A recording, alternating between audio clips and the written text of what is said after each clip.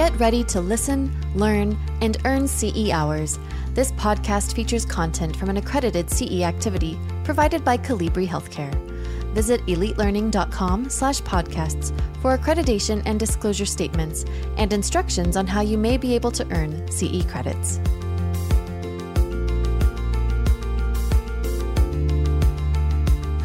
I'm pausing for a few seconds to try to realize the kind of thoughts you're having when this patient, who might be dressed a certain way, might be a certain weight, certain race, might be male or female, pausing for a few seconds and trying to reflect on the kind of associations that you may be making. It may seem like a simple skill, but one in which you can get better at if you practice, and it is actually an important skill in managing reducing implicit bias.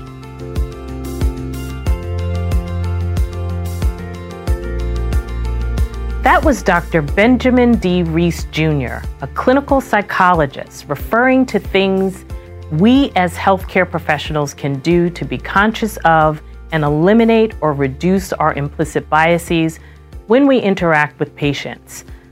I'm Juliette Blunt, a certified adult nurse practitioner in New York City. Like Dr. Reese, I have worked for many years to educate healthcare professionals and the general public about implicit bias and racial disparities in healthcare. If you joined us in episode 1 of this podcast series, you'll have learned from Dr. Reese what implicit bias is, how it fits into our history as a country, and how none of us are immune to having deeply embedded preconceptions about others. In this episode, Dr. Reese, who heads a global company that works with organizations to promote diversity, inclusion, and anti-racism, helps us understand how our unconscious biases can affect patient care and things we can do to lessen those effects. Here's Dr. Reese.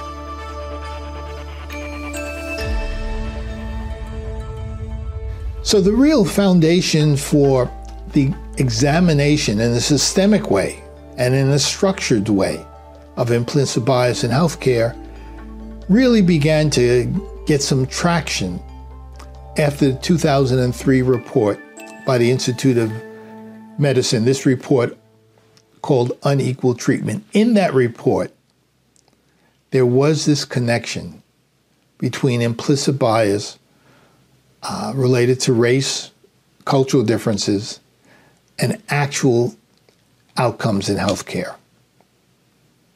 And so there was a recognition that insurance is important in terms of outcomes, where a hospital is located, socioeconomic status, et cetera, et cetera. But this report said that in addition to those factors, implicit bias is one of the factors that influences differential outcomes, disparities.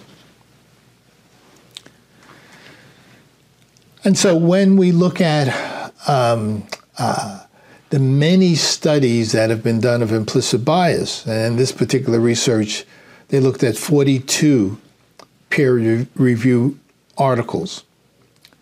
They found out that implicit bias operates for everyone, including healthcare professionals. Powerful notion because we know that providers are generally well-trained, take an oath, consciously work to treat every patient equitably and fair. Important motivation. I don't want to diminish that at all.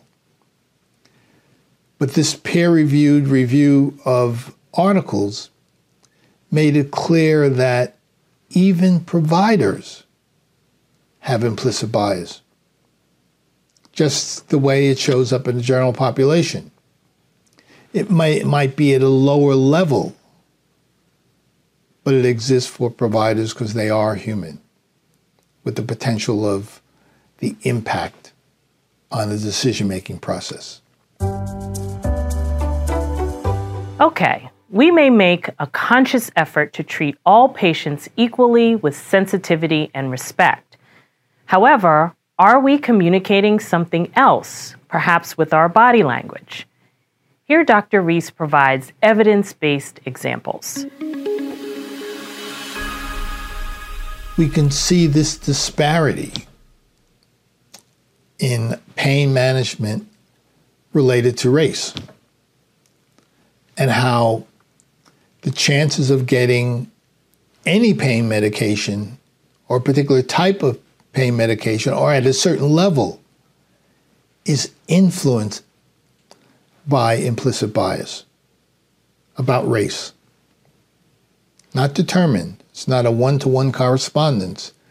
It's an influence that shows up when you closely examine the disparity in who gets medication and to what degree. The power of implicit bias. You know, it's not only in what we say, the kinds of decisions that we make to give medication or not, but implicit bias shows up in subtle and insidious ways in our nonverbal communication. So, for example, in this research, they had emergency medicine physicians, hospitalists, going into a room where a patient, really an actor, was complaining of pain and various symptoms. Sometimes when they walked into the room, the patient, the actor, was in the bed, was white. Sometimes they'd walk in and the patient, really an actor, was African American. And the physician, the provider, was told, just interact with the patient in the bed. Whether the patient was black or white, the provider said caring and sensitive things. But they didn't know they were being filmed. And the film was then being rated in terms of the nonverbal behavior of the provider. And so what they discovered, while providers were saying sensitive and caring things to patients, whether they're black or white, that in terms of nonverbal behavior, there was a difference. There was less touching of the patient, touching their arm, touching their shoulder, when the patient was black. And they tended to stand further away from the bed. So you can see on this picture on the right, provider saying sensitive, caring things, patient in the bed is black, and they're standing further away, not touching the arm or shoulder. When the patient in the bed is white, standing closer. You'll also notice that on that photograph on the right, the provider appears to be black, because we know that we're all socialized in the same society, and if you've been in the United States for a significant amount of time, or you've been born and raised in the United States, you will take in these biases to a lesser or greater extent, depending on your own life experiences. But none of us are free of implicit bias because it's part of the way we're constructed as people. So when we look at prenatal care, we look at pregnancy, we look at postpartum treatment. It's one of the powerful areas where we see implicit bias showing up. Not only in terms of the things that a provider might say, but also, again, in terms of their nonverbal behavior.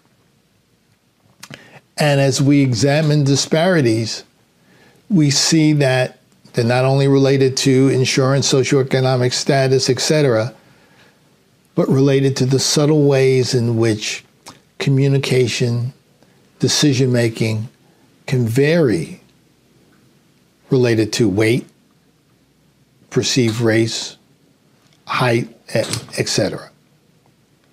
And so we can see the powerful differences in deliveries of premature babies related in part to race, which as we deconstruct it, it's not only socioeconomic status, state of the hospital that's in the community, but subtle implicit bias. And so studies have deconstructed and accounted for socioeconomic status. And implicit bias of race shows up even when you account for socioeconomic status. You know, and sometimes you see this in the popular media where tennis stars will get a different response to their health condition, their pain, the things that they say, related in part to subtle or implicit bias. And we see it showing up in postpartum care, where Black women, as you can see, are 3 to 4 times more likely to die while giving birth. And, you know, it's not that any provider is consciously depriving a woman of appropriate postpartum care. It's that subtle 2%, 3%, 4% of their behavior is influenced by unconscious processes, implicit processes, which, by the way, show up to a lesser degree in Native Americans and certain groups of Asians, Latinx women.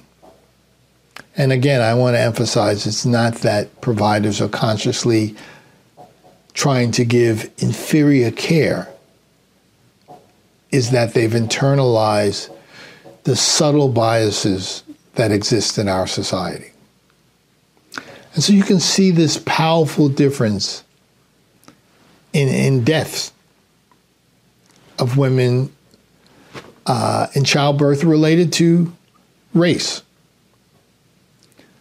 And, you know, it's been so clear that implicit bias is one of the factors. In some cases, at the same rate, and in some cases at a greater rate of disparity than in the 1800s. Again, not because of any conscious differential behavior, but it's about the extent to which implicit bias is ingrained in our behavior. Dr. Rees's examples of implicit bias in maternal care and outcomes are particularly timely. A number of studies and reports have uncovered a maternal health crisis among Black, Native American, and Alaska Native women, who are 2 to 3 times more likely than white women to die giving birth in the United States. Dr. Rees reinforces the point of being aware of our implicit biases with a related case study, along with a personal story when he found himself in the midst of an implicit bias moment.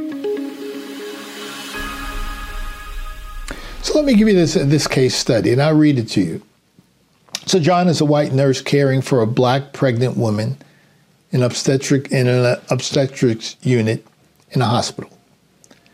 The patient is a lesbian and had in vitro fertilization. Her partner is white and asked to speak to you. The case manager in private and not in the patient's room, stepping outside. And the partner mentions that she recently saw a news story about how Black women are treated unfairly in comparison to white women.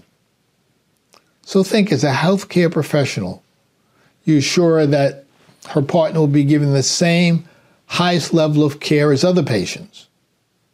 And you give this reassurance consciously, in a deliberate way, but we know that this is a parallel process. So reflect for a moment. As a healthcare professional, in addition to this conscious process, what are some potential areas of implicit bias that might occur?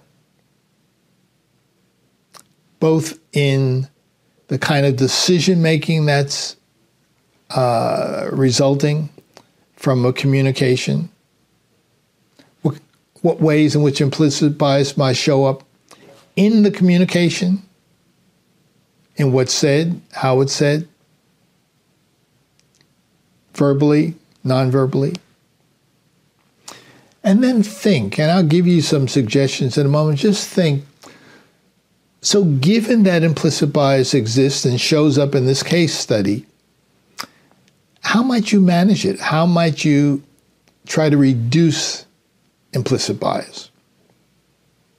So take a moment and think about this case and think about how implicit bias might show up and how you might manage it.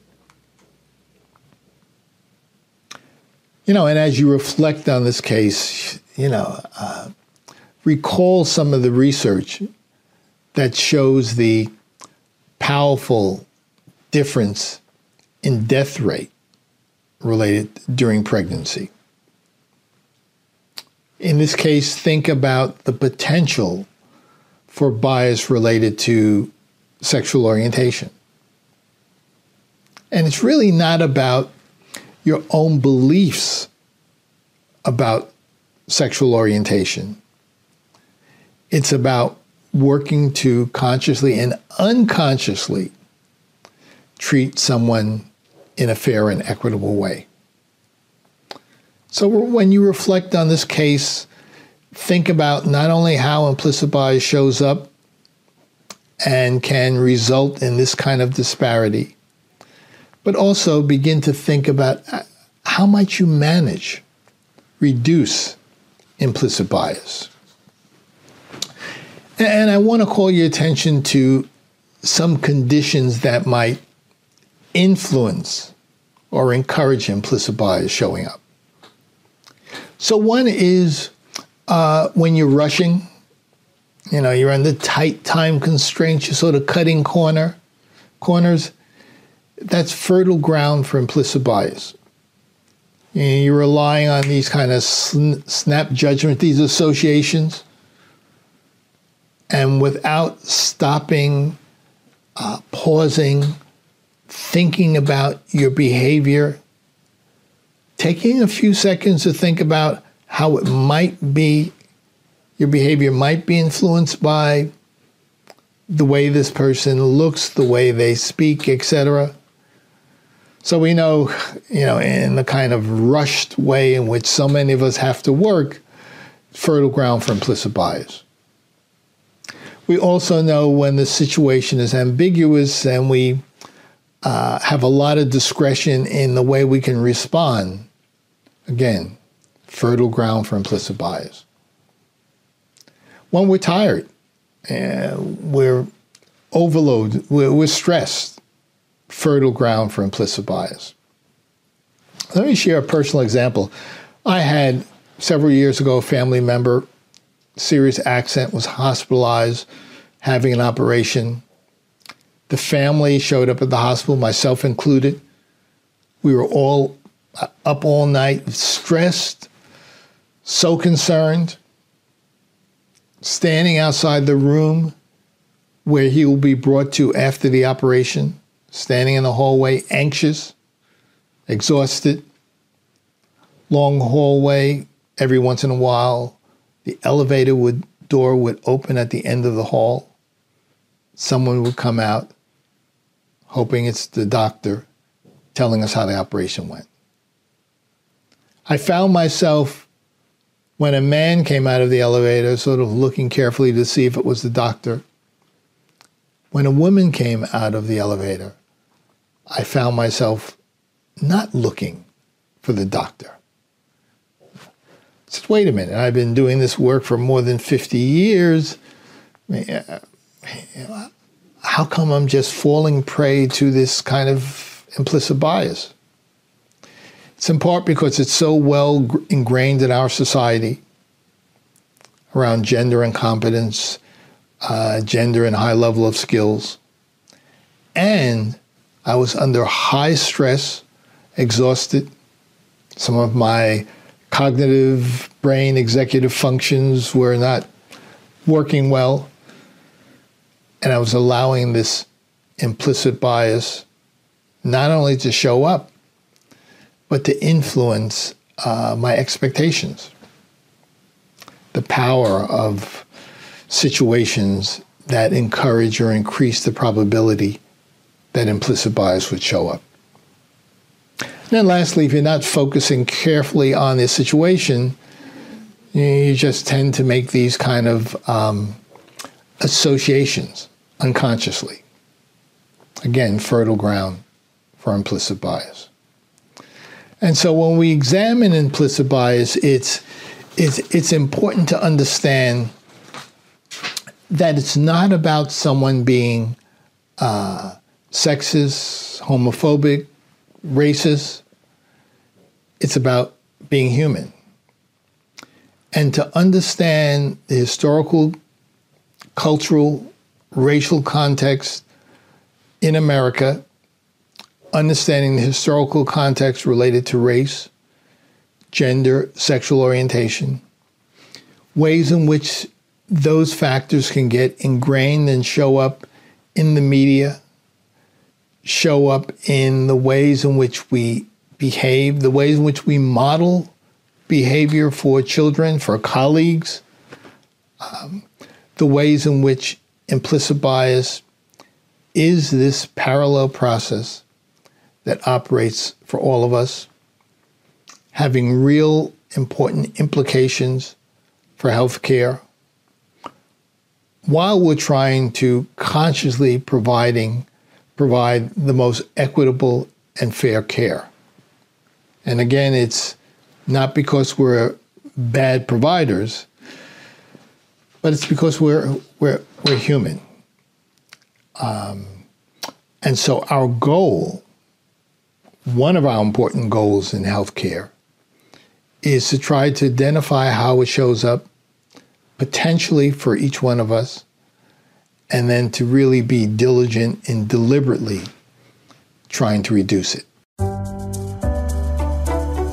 If we're honest with ourselves, we can identify with the kind of circumstances Dr. Rees describes. But what do we do to consciously address our unconscious biases? Dr. Rees offers a few ideas. So let me give you some suggestions about how one might work to reduce implicit bias. And when I give you these suggestions, it's not like there's one thing you can do and you won't be exuding any biases. These are strategies that I would encourage you to use in conjunction with each other, trying to use more than one strategy at a time, trying to, over time, have those strategies get more deeply ingrained in your behavior, the ways in which you interact, so that they become as strong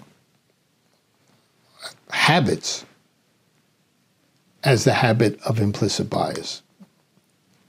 So one of the strategies, and I've tried to model that for you in this course, is to work to understand how implicit bias develops, how it shows up, how it operates in virtually every decision-making interaction that we have in healthcare. Understanding that in terms of the historical context of race and gender, sexual orientation. So that understanding part, that education part, often done through workshops, and hopefully workshops for healthcare providers, administrators at every level of an organization. But I think we probably all know, and research shows that education alone, as critical as it is not going to replace the kind of diligent and deliberate ways in which we should be working to manage our implicit bias. So education, critically important foundation for us to then utilize other strategies in addition to education. So the strategy of self-awareness. You might not think of this as a strategy, but being increasingly reflective about our cognitions, our perceptions about someone, the kind of thoughts that are running through our mind when we first see someone, and pausing for a few seconds to try to realize the kind of thoughts you're having when this patient, who might be dressed a certain way, might be a certain weight, certain race, might be male or female, pausing for a few seconds and trying to reflect on the kind of associations that you may be making. May seem like a simple skill, but one in which you can get better at if you practice, and it is actually an important skill in managing, reducing implicit bias. And then building structured systems, protocols, so that you can operate in a less discretion kind of way and operate more in a structured, objective way. And so there are ways in which aspects of the healthcare system can be structured in a way that it reduces discretion. Recognizing that there's a degree of discretion that is part of healthcare and an important part of healthcare. But you want to manage that in relationship to its potential for promulgating a disparity in healthcare outcomes. And then recognizing that it's not only about your individual implicit bias, but if we are to manage implicit bias in systems, within a hospital, within broader healthcare systems, then it's not only our individual self-reflection, our individual education, but we all have responsibility to contribute to the healthcare system and our colleagues. And so giving respectful, sensitive feedback to colleagues when you see them engaged in behavior, maybe implicit or unconscious, that you think may be promulgating a disparity or inequity.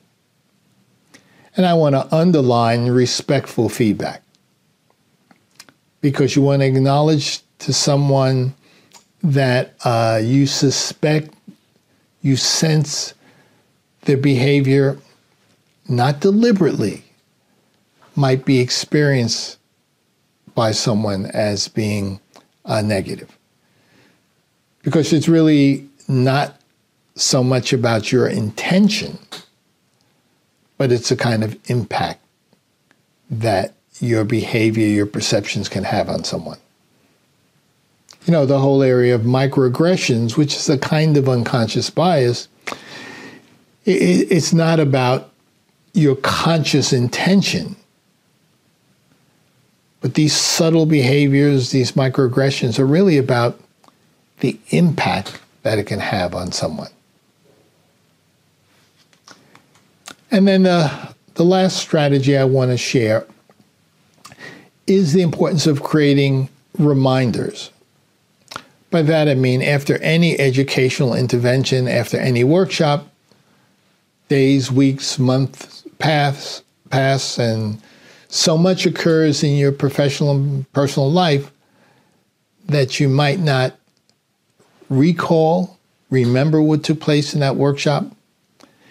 You might be so busy in your work that you don't, or it's difficult to find time to think about and reflect.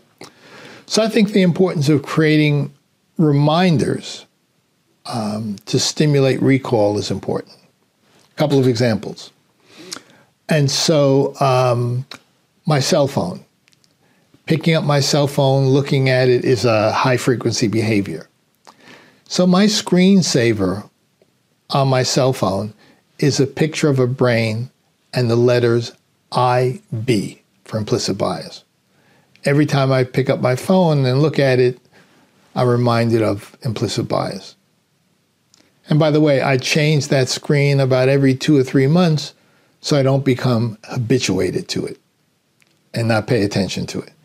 But it's one of the strategies of reminding or recalling information about implicit bias. I've been on many search committees, and the committees might meet for weeks, might meet for months regularly in these search committee meetings. We typically have a folder with CVs in it and other information. I've created folders that when you open it up, on the left-hand side, the inside cover of the folder are some prompts about implicit bias. Some words, concepts, 2-liners, 2 sentences about a particular piece of research. Again, trying to help increase the recall of information about implicit bias at this critical stage when you're part of a search committee screening someone. Some colleagues will create reminders which are words on a wall, on a poster. I've worked with some physicians who were screening applicants to the medical school. And so after an implicit bias workshop, I handed out a piece of paper. It had about 15 words and concepts I used in a workshop.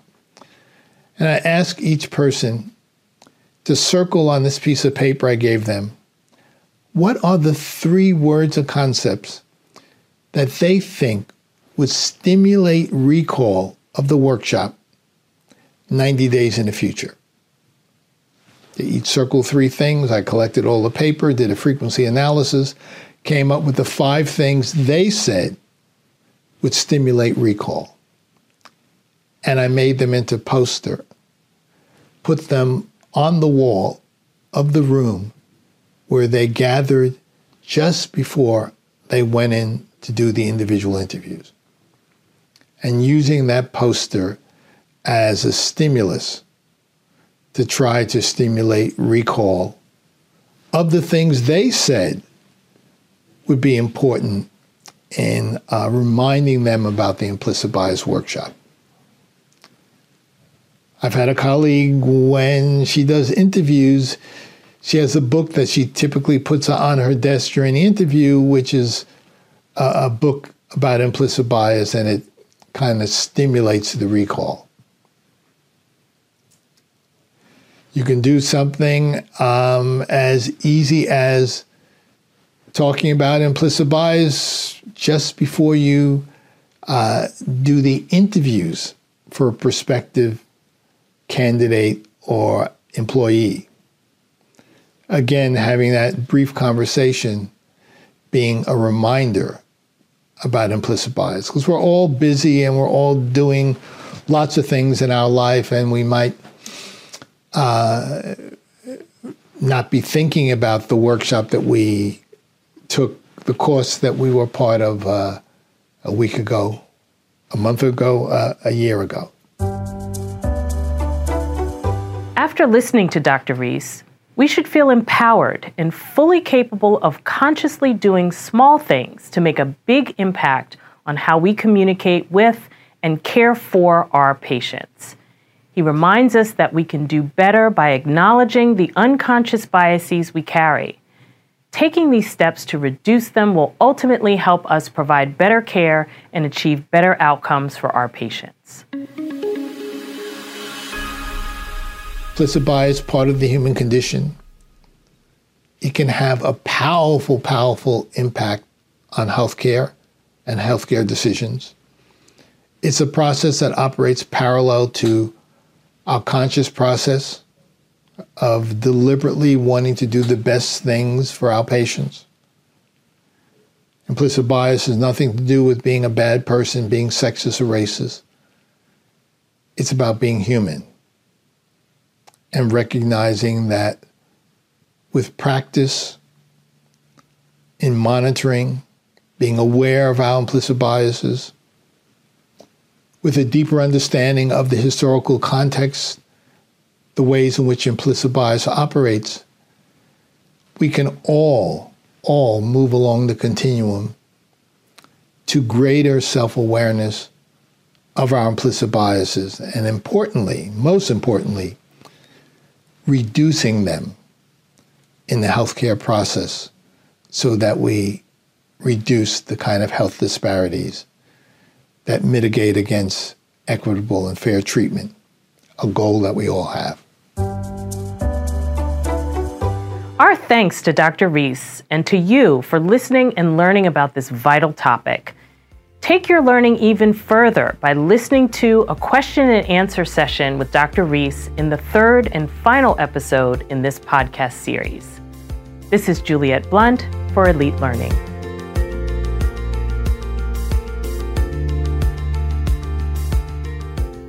This podcast featured content from an accredited CE activity provided by Colibri Healthcare. Visit elitelearning.com/podcasts for accreditation and disclosure statements and instructions on how you may be able to earn CE credits. Take your learning to the next level by subscribing to more podcasts on compelling healthcare topics.